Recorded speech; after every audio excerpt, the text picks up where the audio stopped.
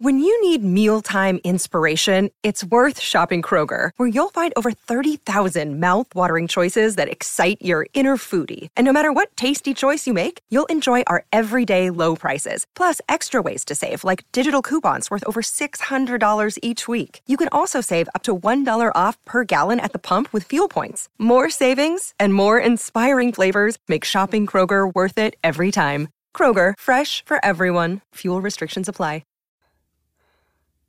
In 2009, director Mark Webb and star Joseph Gordon-Levitt gave the world a bleak yet beautiful look at the modern world of dating. In 2019, Heaven Hill gives us an 80-proof bourbon that they hope is beautiful as well. The film is 500 Days of Summer. The whiskey is Heaven Hill White Label. And we'll review them both. This is The Film and Whiskey Podcast.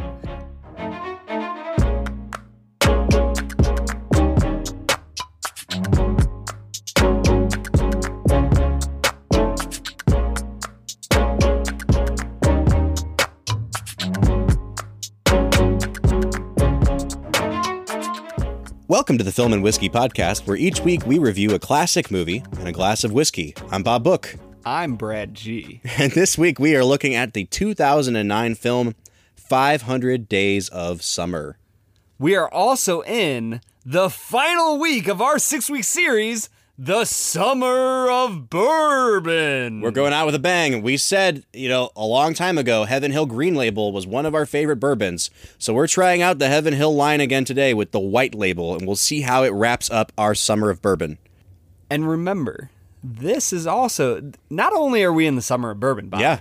We are in the middle of the bonus bonanza. Bonus bonanza. So many bonus episodes. Guys, we want to hit you with so much content as we possibly can. And as I said last week, we are having so much fun filming, recording this podcast. We are. Yeah, absolutely. Like, we love doing the bonus episodes. We love doing the regular episodes. We love doing the Instagram posts, the Twitter, all of this. We're having so much fun bringing you content that we want to give you 5 straight weeks of the most content you can possibly imagine. Absolutely. Notice we didn't say it was good content. We just said we're giving you content. You're getting it. So today's movie is 500 Days of Summer, currently celebrating its 10th anniversary. I cannot believe, first of all, that it's been 10 years since this movie came out. So we're hitting that point where, like, when I think about The Lion King, it makes sense that it was 25 years ago, because that came out when I was a little kid. Yeah. But, like, things that came out when I was in college? 10 years ago? I can't believe it's been 10 years.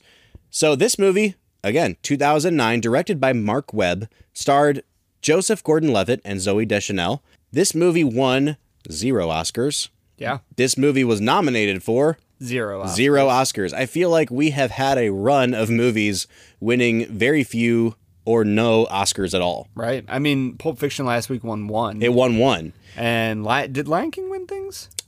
See, I don't know, because they didn't have Best Animated Feature at that point. Yeah. I think it probably won something for Elton John. Yeah. Being Elton John. Exactly, but that's about it. Yeah. So we're on a roll here with movies that the Academy overlooked. Yeah.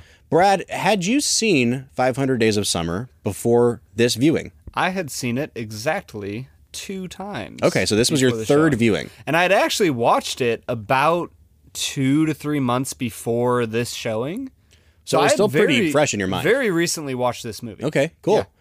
Well, that will help us with our next segment, because it's time for Brad Explains. Brad Explains 500 Days of Summer. Tell our audience what this movie's about. 500 Days of Summer is a modern dating drama. Mm-hmm. It is a story about a young man who's living in L.A. I'm not going to lie, I thought it was New York for a long time. Living in LA. Of course you did.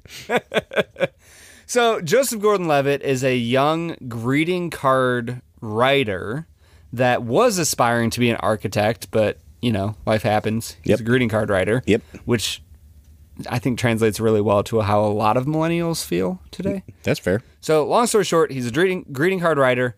He believes in love at first sight and the movie, happy ending sort of thing. Zooey Deschanel plays a young woman who is jaded by the world, doesn't believe in love, believes really in flings and just having a good time, but nothing is really real. And it's just a story about how they meet and they date, and Joseph Gordon-Levitt falls in love, and she doesn't. Yeah. And that's it. And as the narrator says at the very start of the movie, this is not a love story. a love story. Exactly. Now, as we proceed with this movie, Can I just say, get it out of the way now. Go ahead. that's a record for like shortest. That was a Brad great. Explains. That was a great Brad Explains. Yeah. It was great. Now, I have a feeling up front that I am going to be defending Summer more than you will, right? That's because Summer is the worst human being. So here's the thing. I am not pro everything Summer does, but I also think that there's a way you can watch this movie where you dump all the blame on Summer, Zooey Deschanel's character, and none of the blame on Tom, Joseph Gordon-Levitt's character. The first time I watched this movie was after the biggest breakup of my life. And I was told that this is, quote, the perfect breakup movie because Summer is the worst. And that framed the way you watch this movie. For sure. So I think as we go into this movie, Brad is definitely Team Tom. And I think for the sake of argument, I kind of have to be Team Summer. That doesn't mean in real life, I don't think I support everything she does. Right. But this is a movie that's about the ins and outs of a relationship of young people. And it's a movie about people that have different expectations.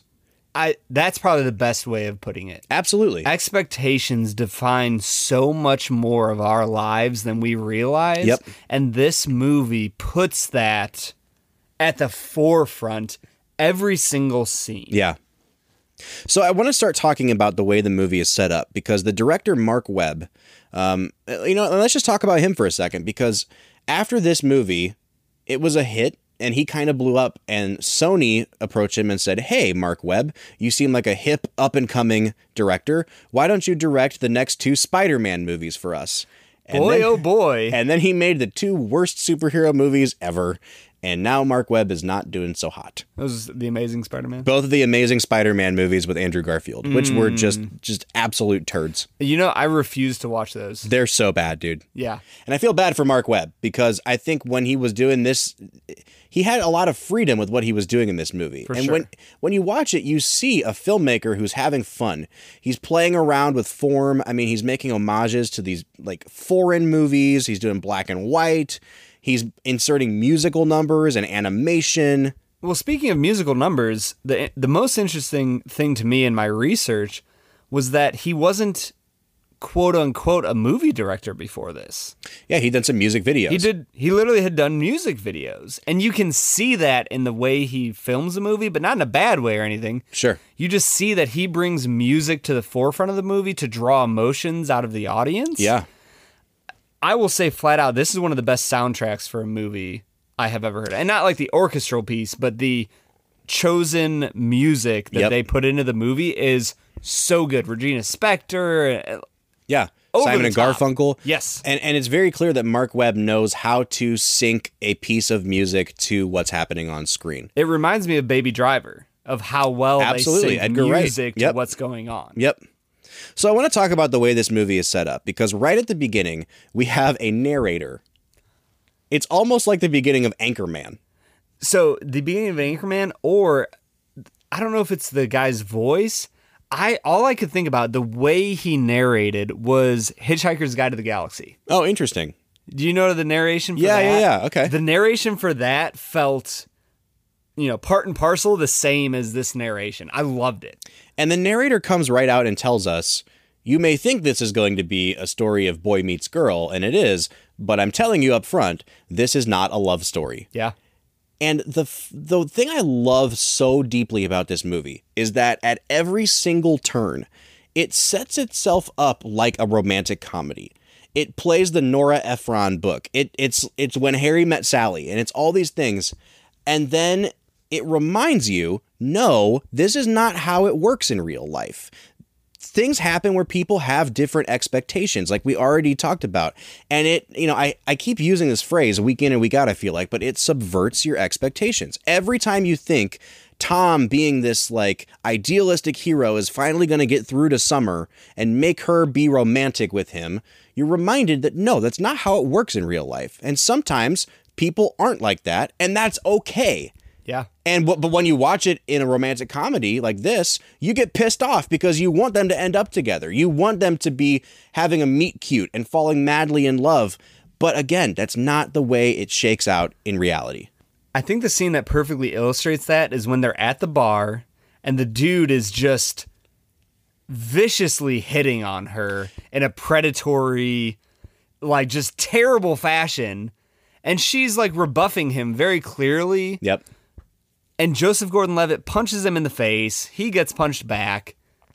Yeah. And she freaks out. Like, why did you act in such a way? Right. In any other romantic drama, notice that I didn't say comedy. Yeah. In any other romantic drama, she would have swooned over him for He's the defending hero, her right? honor. Yep. It happened like, it felt like it happened fast, but really, it also felt like it was happening really slowly. Like everything all was just, I don't know. It doesn't feel like you think it would. Hey, what's the matter? I can't believe you. You can't believe me? You were so completely uncool in there. Wait, are you mad at me? I just got my ass kicked for you. Oh, really? Was that for me? Was that for my benefit? Yes, it was. Okay, well, next time, don't, because I don't need your help. You know what? I'm really tired. Can we talk about this tomorrow? No, you know what? I'm not going anywhere till you tell me what's going on. Nothing's going on. We're just... What? But just what? We're just... No, don't pull that with me. Don't even try to... This is not how you treat your friend. And they continually set you up for Tom to be the knight in shining armor. Yeah. And Zooey Deschanel saying, well, I don't want a knight in shining armor. But here's the thing I love about it is that it doesn't make her a bad person to say Right. that. What it does, what I love about this movie is that it, from the very beginning, is indicting us as guys, me and you as guys, who have grown up watching too many movies and too many TV shows. At the very beginning of the movie, it says Tom's whole perception of what it meant to be in a relationship was based on a misreading of the movie The Graduate. Yeah. And if you've ever seen the movie The Graduate, it's about Dustin Hoffman basically falling in love with this girl that he finally gets at the end of the movie, that he has to steal away from her wedding. And they run away at the end of the movie. They get on a bus, and the last shot of the movie is them looking really happy. And then after about 30 seconds, kind of starting to realize this might be a huge mistake. And Tom reads this movie as super romantic. And Summer reads The Graduate as super tragic. Yeah. And what I love about this movie is that it doesn't let you fall into those old cliche tropes. We want to see Summer swoon when Tom punches a guy for her. But in reality, why did Tom feel the need to punch a guy? Like, there's something within us as guys that we've been told by society, by movies, by media for so long that we have to do certain things, and that the reaction that we expect is a swooning woman in our arms. And Right. this movie's kind of here to set the record straight a little bit. And that's kind of what I love about it. I will say I would take a little bit of issue. I wouldn't necessarily place the blame on you and I personally. Well, sure. That in the sense that it is the culture that has said you need to punch a man in the face if he's hitting on your woman. Yeah. At a bar. Yeah. And I go, well, if I end up punching a guy in the face over that, is that me or is that the culture that's taught me to do that? Probably a mixture of both. Right. But there is that essence in this movie of what does it truly mean to be in love? Yeah. And the interesting thing to me is that the final conclusion of the movie is that love truly is intangible. That it doesn't always make sense. Because you would think the way that the entire movie happens, it continually bombards you with the fact that Tom is wrong. Yeah. That you don't just fall in love at first sight. That you don't just wake up one morning and realize, oh, I'm in love with them and Yeah. I'll never leave them. Yeah. She literally says the exact opposite. I can't guarantee you that I won't wake up one morning and not be in love with you Right. anymore. Well, and yet at the end, what does she say? I just woke up one morning and realized. And she says, Tom, you were right all along. Yeah. It just wasn't with me. And Yeah. that's kind of what makes this movie so good, is that you have these really nuanced, complex things at play where, yes, Tom was misguided or Tom was misreading things, but that doesn't necessarily mean that his view on love is wrong. It was with the wrong person. Right. And I think that's where we're getting into like analysis of the movie already. I know. One of the things I struggle with is that part of me wants to agree with the final conclusion of the movie that you don't know when it's going to hit, but when it does, you know it's right. Yeah. There's part of me that wants to say, you make it right. You know what I mean? Like, once you find somebody that you fall in love with, love isn't just a feeling that hits you like a lightning bolt. It's a choice you make day after day to be loyal to your one person, your one partner. Yeah.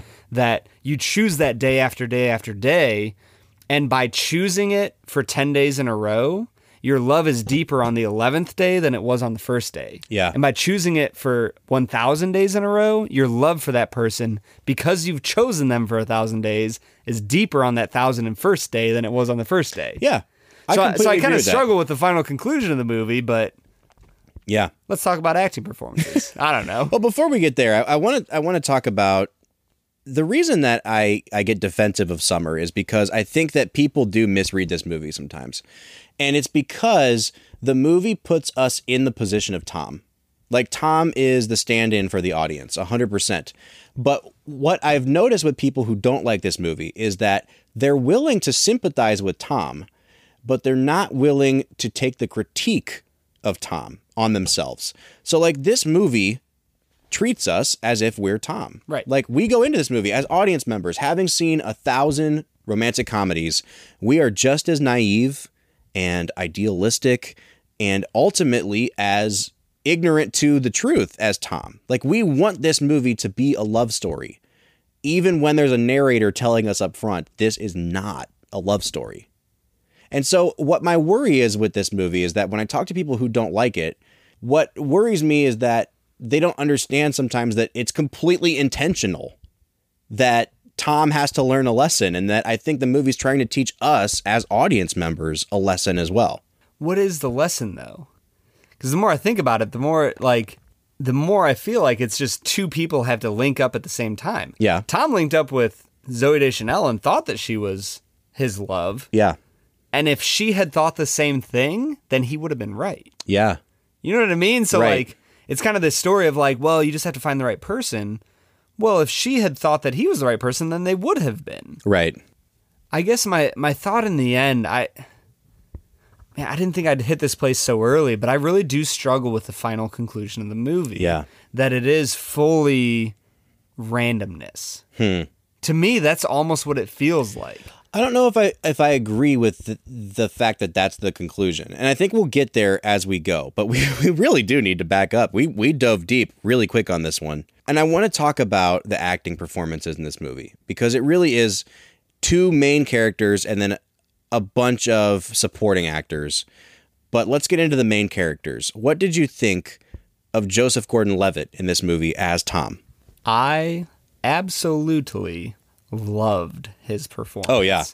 Oh, I have a little bit of a crush on him. I'm not going to lie. After watching him in this movie, yeah, he's adorable. He just brings to life the exuberance of young love that I don't know if I've seen in another movie. Yeah.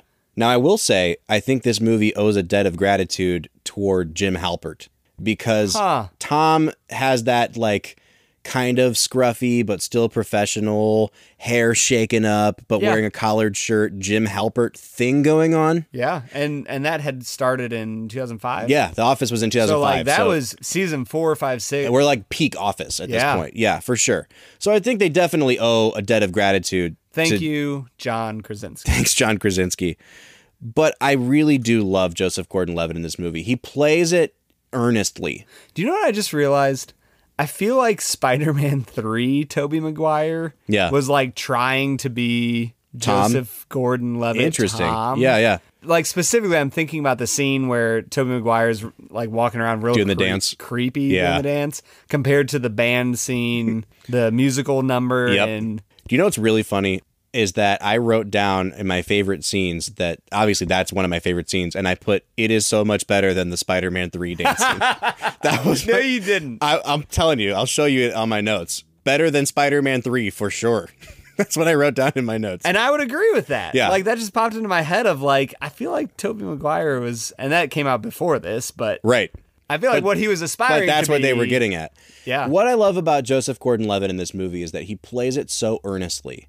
He doesn't know what he doesn't know. And it's Yes. not that... I mean, I think that in some ways he is kind of willfully ignorant, like he is ignoring signs. For sure. But it's not because he's doing it maliciously.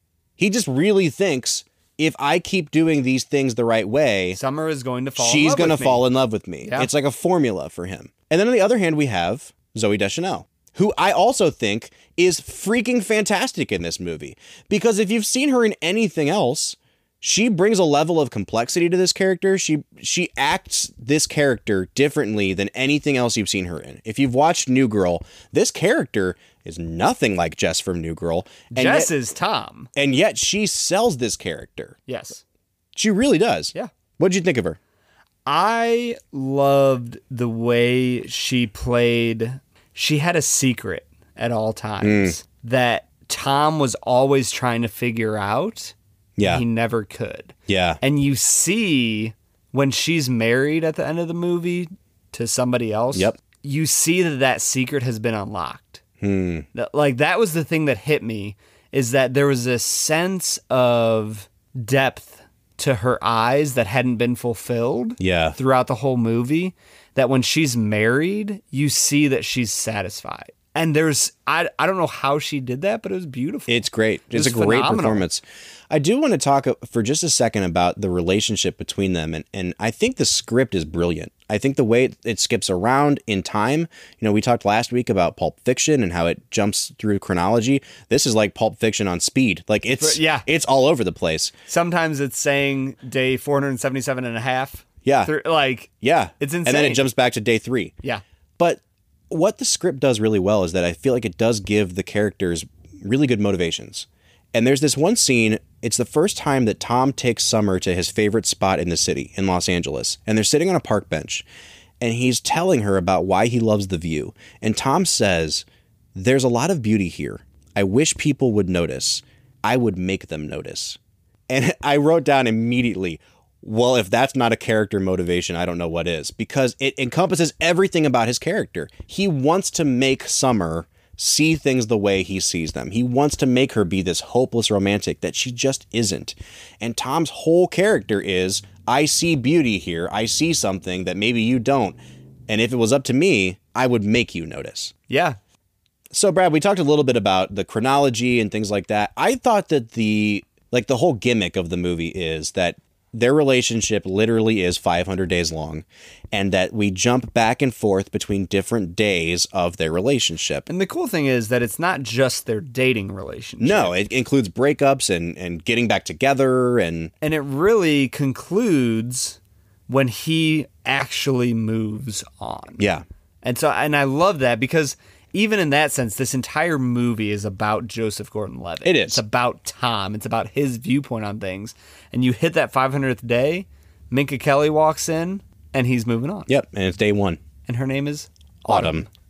Maybe the most eye-rollingly bad thing in the movie. For sure. But yeah. What's your name there? Autumn. Autumn. Okay. Tom had finally learned there are no miracles. There's no such thing as fate. Nothing is meant to be. He knew.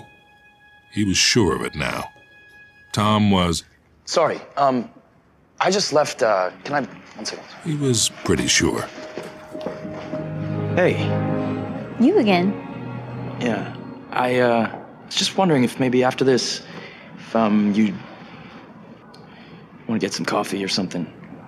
I'm sorry, I'm sort of supposed to meet someone after this. Okay. Sure, What's that? why not? Okay, well then I'll just, I'll wait for you. We'll figure it out. We'll figure it out. My name's Tom. Nice to meet you. I'm Autumn.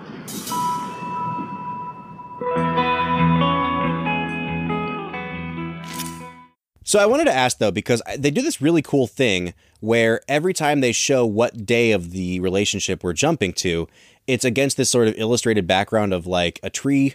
And depending on what phase of the relationship is, the sun in the background is either really bright and the tree's full of leaves, or like it's grim looking and the tree is bare. I thought those little interstitials were a really cool thing they did. Yeah. But Brad, I want to ask you, what sort of fun director flourish in the movie did you really enjoy?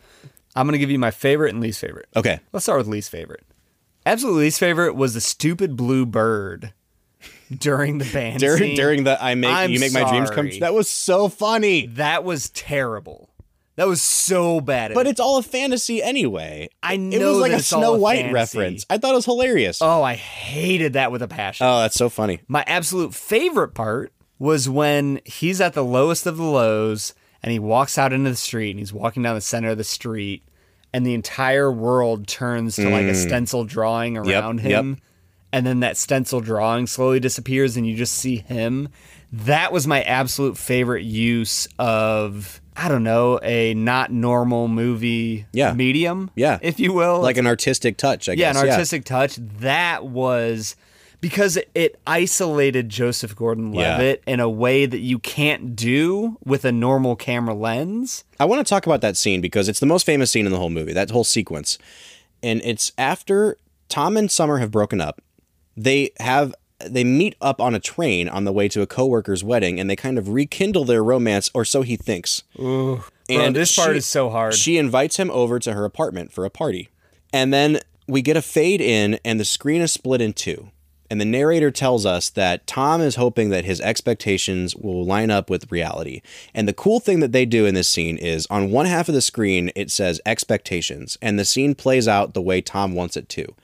And simultaneously, on the other half of the screen, it says reality, and we see what actually happens. And Tom thinks he's going to Summer's apartment to win her back, to have a night of passionate lovemaking. The passionate romantic in him has one last-ditch romantic fantasy. Yep. And the reality is, Summer's actually engaged, and she's invited Tom to her engagement party. And when he runs out on the street after that, is the moment Brad's talking about, where the whole world falls away around him and he is an isolated figure. It's crushing and it hits you like a punch to the gut.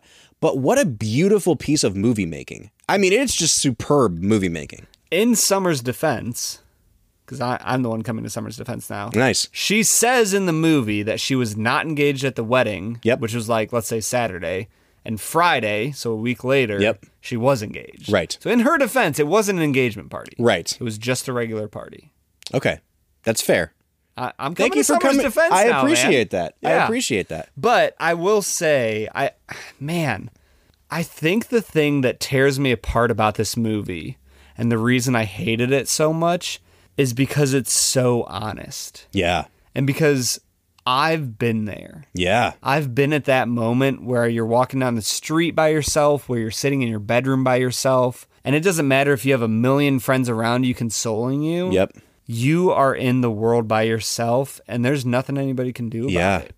And this is the one moment in the movie, too, is that until that point, everything Summer did, I was able to take a note and say, okay, Tom misread this. Or Summer was up front and said, I don't want this. Right. And Tom didn't listen. And so you could be #Team Summer all the way until this moment. And it's a moment where, and this is what I love about the script of this movie, the writers had enough guts to write a flaw into Summer. And she does something. She does something that's unforgivable. She really, truly does. She should not have invited him to that party. Exactly. And at the end of the movie, Joseph Gordon-Levitt, looking at a newly married Summer, says, you should have told me. And you shouldn't have danced with me at that wedding. And she says, I know. And that's what I love about this movie, is that it has the guts to write a flaw into her character.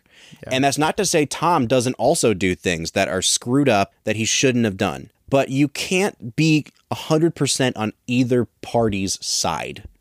And, you know, we've both been through breakups before. When someone breaks up, half the friends side with one, half the friends side with the other. It's like you can do no wrong. This movie refuses to allow us to have perfect people. It's never that black and white. Exactly. This movie is the most honest movie that I think I've ever seen. Yeah. About dating, not just dating in the modern society. And this movie is brave enough to take an honest look at what happens when two people enter a dating relationship And want different things out of it. and want different things out of Yeah, it. for sure. I guess I would disagree with you a little bit. I think Summer does other things throughout the movie where she is sending mixed signals. Oh, for sure. The whole time of, well, I don't want to be official with you, but I'm going to sleep with you. Right. And so, like, there are things throughout the movie where I go, man, like, yes, Joseph Gordon-Levitt's expectations are way too high, but she's letting him keep them there. Yeah. And not just letting, but she's reinforcing them to be there. One thing I notice is that the scene where they finally do have sex is that he's looking in the mirror in the bathroom and he's telling himself, like, there's a reason she's in your bed. Yeah. And it hits me in that moment as a viewer that they have completely different, I guess, worldviews about sex and dating. And in his mind, you don't have sex with someone that you're not ready to commit to. And in her mind, it's not that she just wants to have, free sex, free love, but it's that she doesn't see those as competing things. She doesn't see those as things that, cancel out. I can have sex with somebody and also not want to be tied down to them. Forever. I don't necessarily know that we should say that she's wrong in that instance. You and I might believe that she's wrong because we have a similar worldview to Tom. But at the same time, like, she's very upfront about, like, this is how I view the world. This is how I live my life. And Tom signed up for it. Yeah. And it's kind of on him in some ways that, like, he doesn't like where it goes. Yeah. I fully see her point of view and understand how she could get there. Yeah. I just disagree with it. Absolutely. And I will say one of the most confusing parts of the movie for me was early in the movie, they show them breaking up. Yep. Like the first time they break up before the wedding, not that they get back together. Yeah. Scene, but you know what I mean? They show them breaking up, they're eating pancakes and all that. And she says, well, look at how much we've been fighting lately. We fight all of the time. But then in the rest of the movie, they never show them fighting. But see, I don't know if that's actually a flaw with the movie, because you have to remember that the way the movie's progressing is how Tom is remembering their relationship. Yeah. And then when you get to the end of the movie, the beautiful part is that Tom's sister says, you need to look back at your relationship without the rose-colored glasses and think about how you guys just weren't compatible. And it's like something finally clicks in Tom's mind, and he looks back and he actually does see, oh yeah, we were fighting all the time and she just wasn't happy and she was miserable. The scales kind of fall off of his eyes in a way. And so I wonder if there may have been fights that we just weren't seeing in the movie because Tom just was refusing to remember them at that point. Yeah. For me, that was like a plot hole of, like, he said, Zooey Deschanel says, we argue all the time, but then you never actually see them arguing. You only see her looking dissatisfied with her eyes. I think that's a good point. And I think that before we start arguing, it's time for us to pop open this bottle of Heaven Hill White Label. What do you say?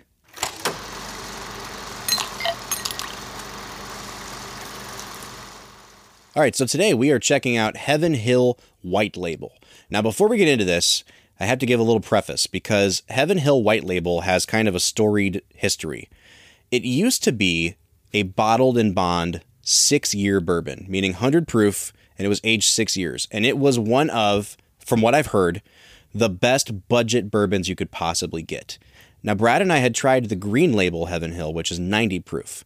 And so I was super excited to try White Label because it was aged just as long, but it was 100 proof. And then you screwed up. I didn't screw up. So what happened was last year, Heaven Hill announced that they were going to stop producing the bottled in bond 6-year version. Okay. And so what they did instead is they pulled all of that out of circulation and they replaced it with a white label that is 80 proof. So this is not what we originally wanted to get. Womp, Womp, womp, womp. Way to go, Heaven Hill. I know, right? Now, Heaven Hill has already come back out and said that they are going to re-debut their bottled in bond this fall, but it's going to be like in a way more aged version. It's going to be like $40 a bottle. So I would say publicity stunt, but man, they've won me over with Green Label. So the Green Label is so good. They can do nothing So what wrong. we're actually sipping on today is a white label that's 80 proof. So it's more watered down than the Green Label we had. They only sell it in the state of Ohio in 1 liter or 1.75 liter. So I got a liter and it was $12.25 for the liter. So we're talking about like a $10 fifth if you could get it in a fifth. Yeah. So Brad, knowing that this is not bottled in bond and it is not 6 years, let's go into our nosing and our tasting here. What are you picking up on the nose? Not a ton. Yeah. I'm trying to drag things out of this that just aren't there. No, they're really not. There's a little bit of sweetness. It's a bourbon. You can tell that it's a little sweet. Yep. But outside of that characteristic sweetness, of which there's not a ton, Yeah. it's unimpressive. Yeah, I feel like they really watered this down. I feel like it's just from the nose. It seems like it's lost a lot of character from what we had on the green label. Yeah. What do you getting on the taste here, Brad? Water. Water and ethanol. It's really sweet. It's got some spice. It tastes like it tastes oaky for sure. But nothing spectacular. No. It doesn't taste like it's aged long enough to me. Now it has no age statement, which means 4 years. 4 years, right? Yeah.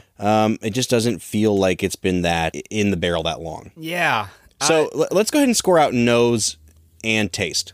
4.3. 4 and wow, that bad, huh? Yeah, I'm not really getting anything that I could say is good. I'm getting little hints of things, but man, like what is it actually doing in my mouth? Not that much. Not much at all. So Brad says a 4 on the nose, a 3 on the taste. I'm going to go ahead and give it a 5 on the nose, and I'll also give it a 5 on the taste. It's unspectacular. It's pretty much middle of the road. I'm not offended by it. I don't think it's bad. It just doesn't distinguish itself in any way. Which I would almost say makes it Bad. closer to bad than average. All right. What do you think about the finish, Brad? I don't know, man. It's not that good. Mm-hmm. It's just okay. Mm-hmm.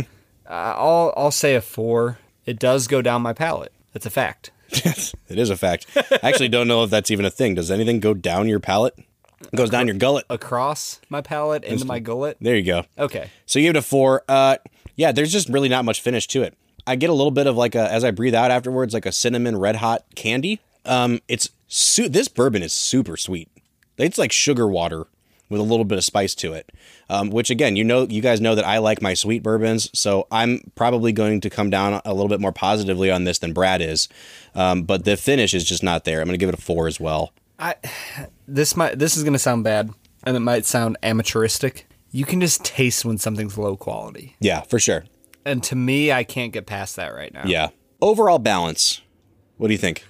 I mean, it's bad all across. So once again, is that a 10 or a 1? I'll give it a 6 on balance. Okay. Yeah, I think I'll also give it a 6 on balance. I mean, it is, again, it's a below average at best bourbon, and it is consistently below average all the way across the board. Right. So as far as value would go, how much did you pay for Heaven Hill Green Label? Heaven Hill Green Label was probably about the same. It was about $12. This was $12 for a liter, which would make it like $10 for a fifth. I would never pay that much, the same amount for this much more of bad. No. Now, Heaven Hill Green Label, they don't sell it in Ohio. So like I have to go to Kentucky to get it. But I don't know if it's fair for us to compare it to Green Label. Just as it stands, as a bourbon, whatever it is it worth $12 for a liter? 4 out of 10. No. 4? Wow. It's that bad to you. I'm not enjoying this. Oh, I don't enjoy it either. I've been using it in my house as a mixer. Yeah. And it's a good mixer. Yeah. And especially for $12, you can get a lot worse whiskey bottom shelf than this. Like, it's sweet. It does its job. It's not super harsh. So I like that about it. But I'm telling you guys, this is not what you want to get to drink neat. It's a mixer. Yes. I'm going to give it a 6 on value. So that puts me out to a 26 out of 50, which I don't think it's even that good. Brad, that puts you out to a 21 out of 50. Would you say that that's a more accurate score of how you feel? It's probably pretty close. So that brings our average to a 23.5 out of 50, which I feel is pretty fair. For a $12 whiskey, and it's $12 for a liter. Below average. Yeah. If 25 was average, it's below average. Yeah, for sure. Not terribly far beneath average. Would you recommend Robert? No, I would not. I wouldn't either. Yeah. I don't think it's terrible. I'm not like, throwing it across the room. Right. No, like you said. When there's Green Label out there, you don't need White Label. Right. For sure. If you need a mixer, pick it up. Yeah. That's fine. And there's multiple bourbons you could use as mixers. This is one of them. And that's okay. Yeah. Not every bourbon that has to be produced has to be perfect. Exactly. So you need these bourbons to appreciate your really good bourbons. Yeah, and sometimes you need a bad relationship to be able to appreciate a good one. Ooh, So we're going to get back into talking about 500 Days of Summer. that was a heck of a transition. Thank you, sir. Good job.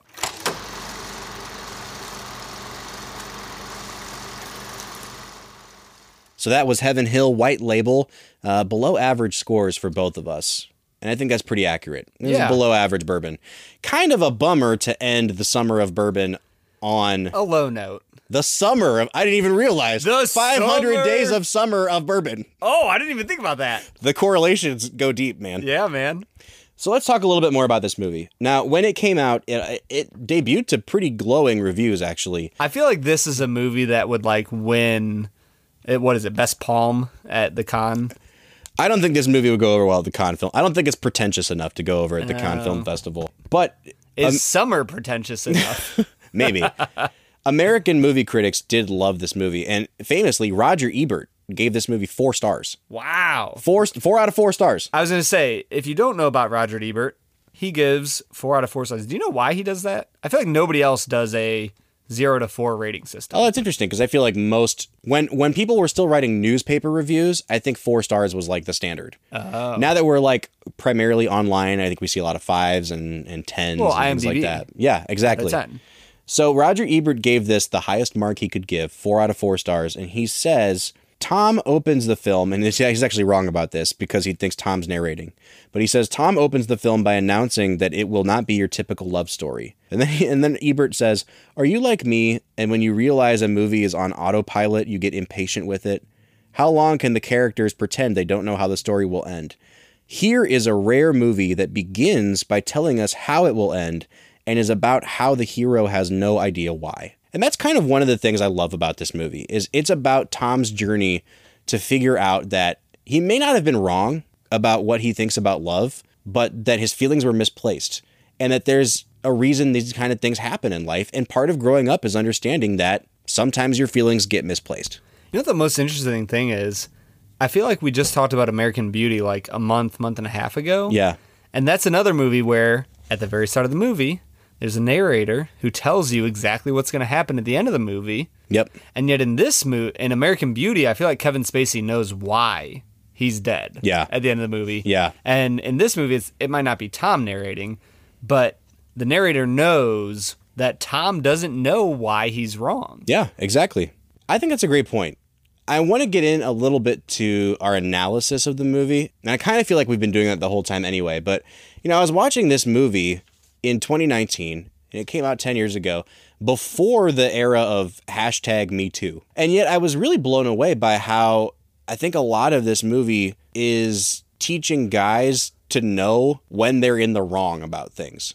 Yeah. And not in a super preachy way and not in a way that's like woke, but I wondered when I first started it, is this movie going to be like really cringy and not hold up? Because the first scenes that we see of Summer are through Tom's friend's eyes, and the first thing they call her is a skank.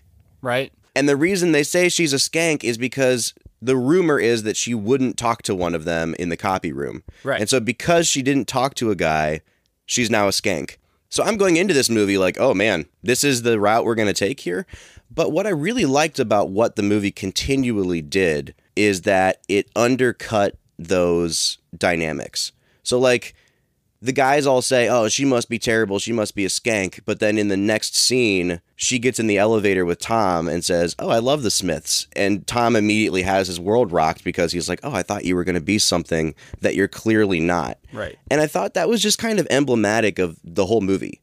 At every turn, Summer is defying what Tom expects her to be or what he wants her to be. Or what he's told she's going to be. Exactly. And that's for better or for worse. Yeah, it is really interesting. I think the only thing that the narrator at the very start of the movie, or somewhat early in the movie, he talks about how like Summer has this like magic aura about her that, she works at this ice cream shop and ice cream sales go through the roof and this song grows in popularity and all that. So there's a part of me that was like annoyed with the narrator for telling me all that, because that made me feel worse and worse for Tom. It's almost like Tom didn't have a choice but to fall in love with her. You know what I mean? And continually get screwed over and over because his idea of a magical romance wasn't going to be met by this girl that he had no choice but to fall in love with because she's so perfect and so amazing. And Yeah. I think that probably was just a whimsical choice by the director to put that in there. And it was interesting and funny, but to me, on a deeper level, I was like, well, shoot, like, obviously Tom's going to fall in love with her. She's got this, like, magic about her that's otherworldly almost. So I don't know. That annoyed me a little bit. I do think that the first half of the movie is definitely more uneven than the second half. Yeah. I thought that they absolutely nailed the second half of the movie. Like, from the moment you were talking about where Tom punches the guy in the bar, Yeah. from that point to the end of the movie, every directorial decision, every piece of writing, every line of dialogue is just pitch perfect to me. It clicks. It really does. Yeah. But because of that, it's not a perfect movie. Right.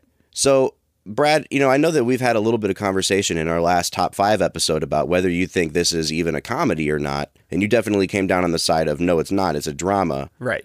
But do you think this is a good movie? And what kind of score would you give this movie? I think that it's one of the best movies I've seen about dating for the fact that it's so honest. Yeah. It's just brutally honest. It takes you to places where if you've experienced a major breakup, this movie takes you right back there. Yep. Which makes you want to give it a 1 out of 10 because you don't want to go back there all the time. Right. I would give this movie an 8.5 out of 10. 8.5. All right. Yeah. Right there in Goodfellas territory. Yeah, it's. I would put it as better than Goodfellas. Wow. I'm gonna lower Goodfellas to like 8.4. But right. yeah, 8.5. It's a really good movie. It has a lot to offer, and it's interesting to see new directors sometimes. Yeah. Because like you said earlier, I feel like they're free of a lot of the restraints, whether it's because they're working with, a more indie type studio or whatnot. But you just get to see him do a lot of weird, fun, interesting things in this movie. Yeah. That work really well. Absolutely. I'm going to give this movie a 9.